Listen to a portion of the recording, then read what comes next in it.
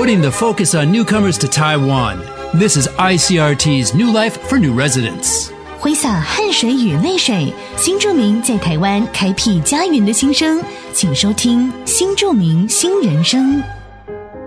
The National Immigration Agency's New Immigrants and Their Children Overseas Training Program provides excellent opportunities for individuals to use their multicultural backgrounds to learn new skills in new environments. Through the program, new immigrants and their children will be able to return to their home or parents' home country. There, they will be able to enjoy cross-cultural learning opportunities, international school and public service exchanges, and even explore future career paths. By expanding their horizons and developing high international standard skills, applicants will hopefully be set for a bright future wherever they choose. The deadline to sign up for the training program is April 6th.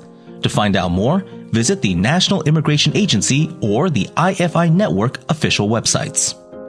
为了发挥新住民及其子女的多元文化背景，借由返回新住民原生的母国地区，进行跨文化的学习、跨国校际交流、公益服务交流及国际职业探索，以增加新住民的自我认同感。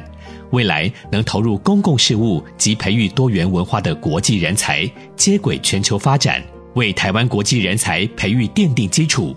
移民署特别举办了110年新住民及其子女海外培力计划，报名时间为即日起至4月6日截止。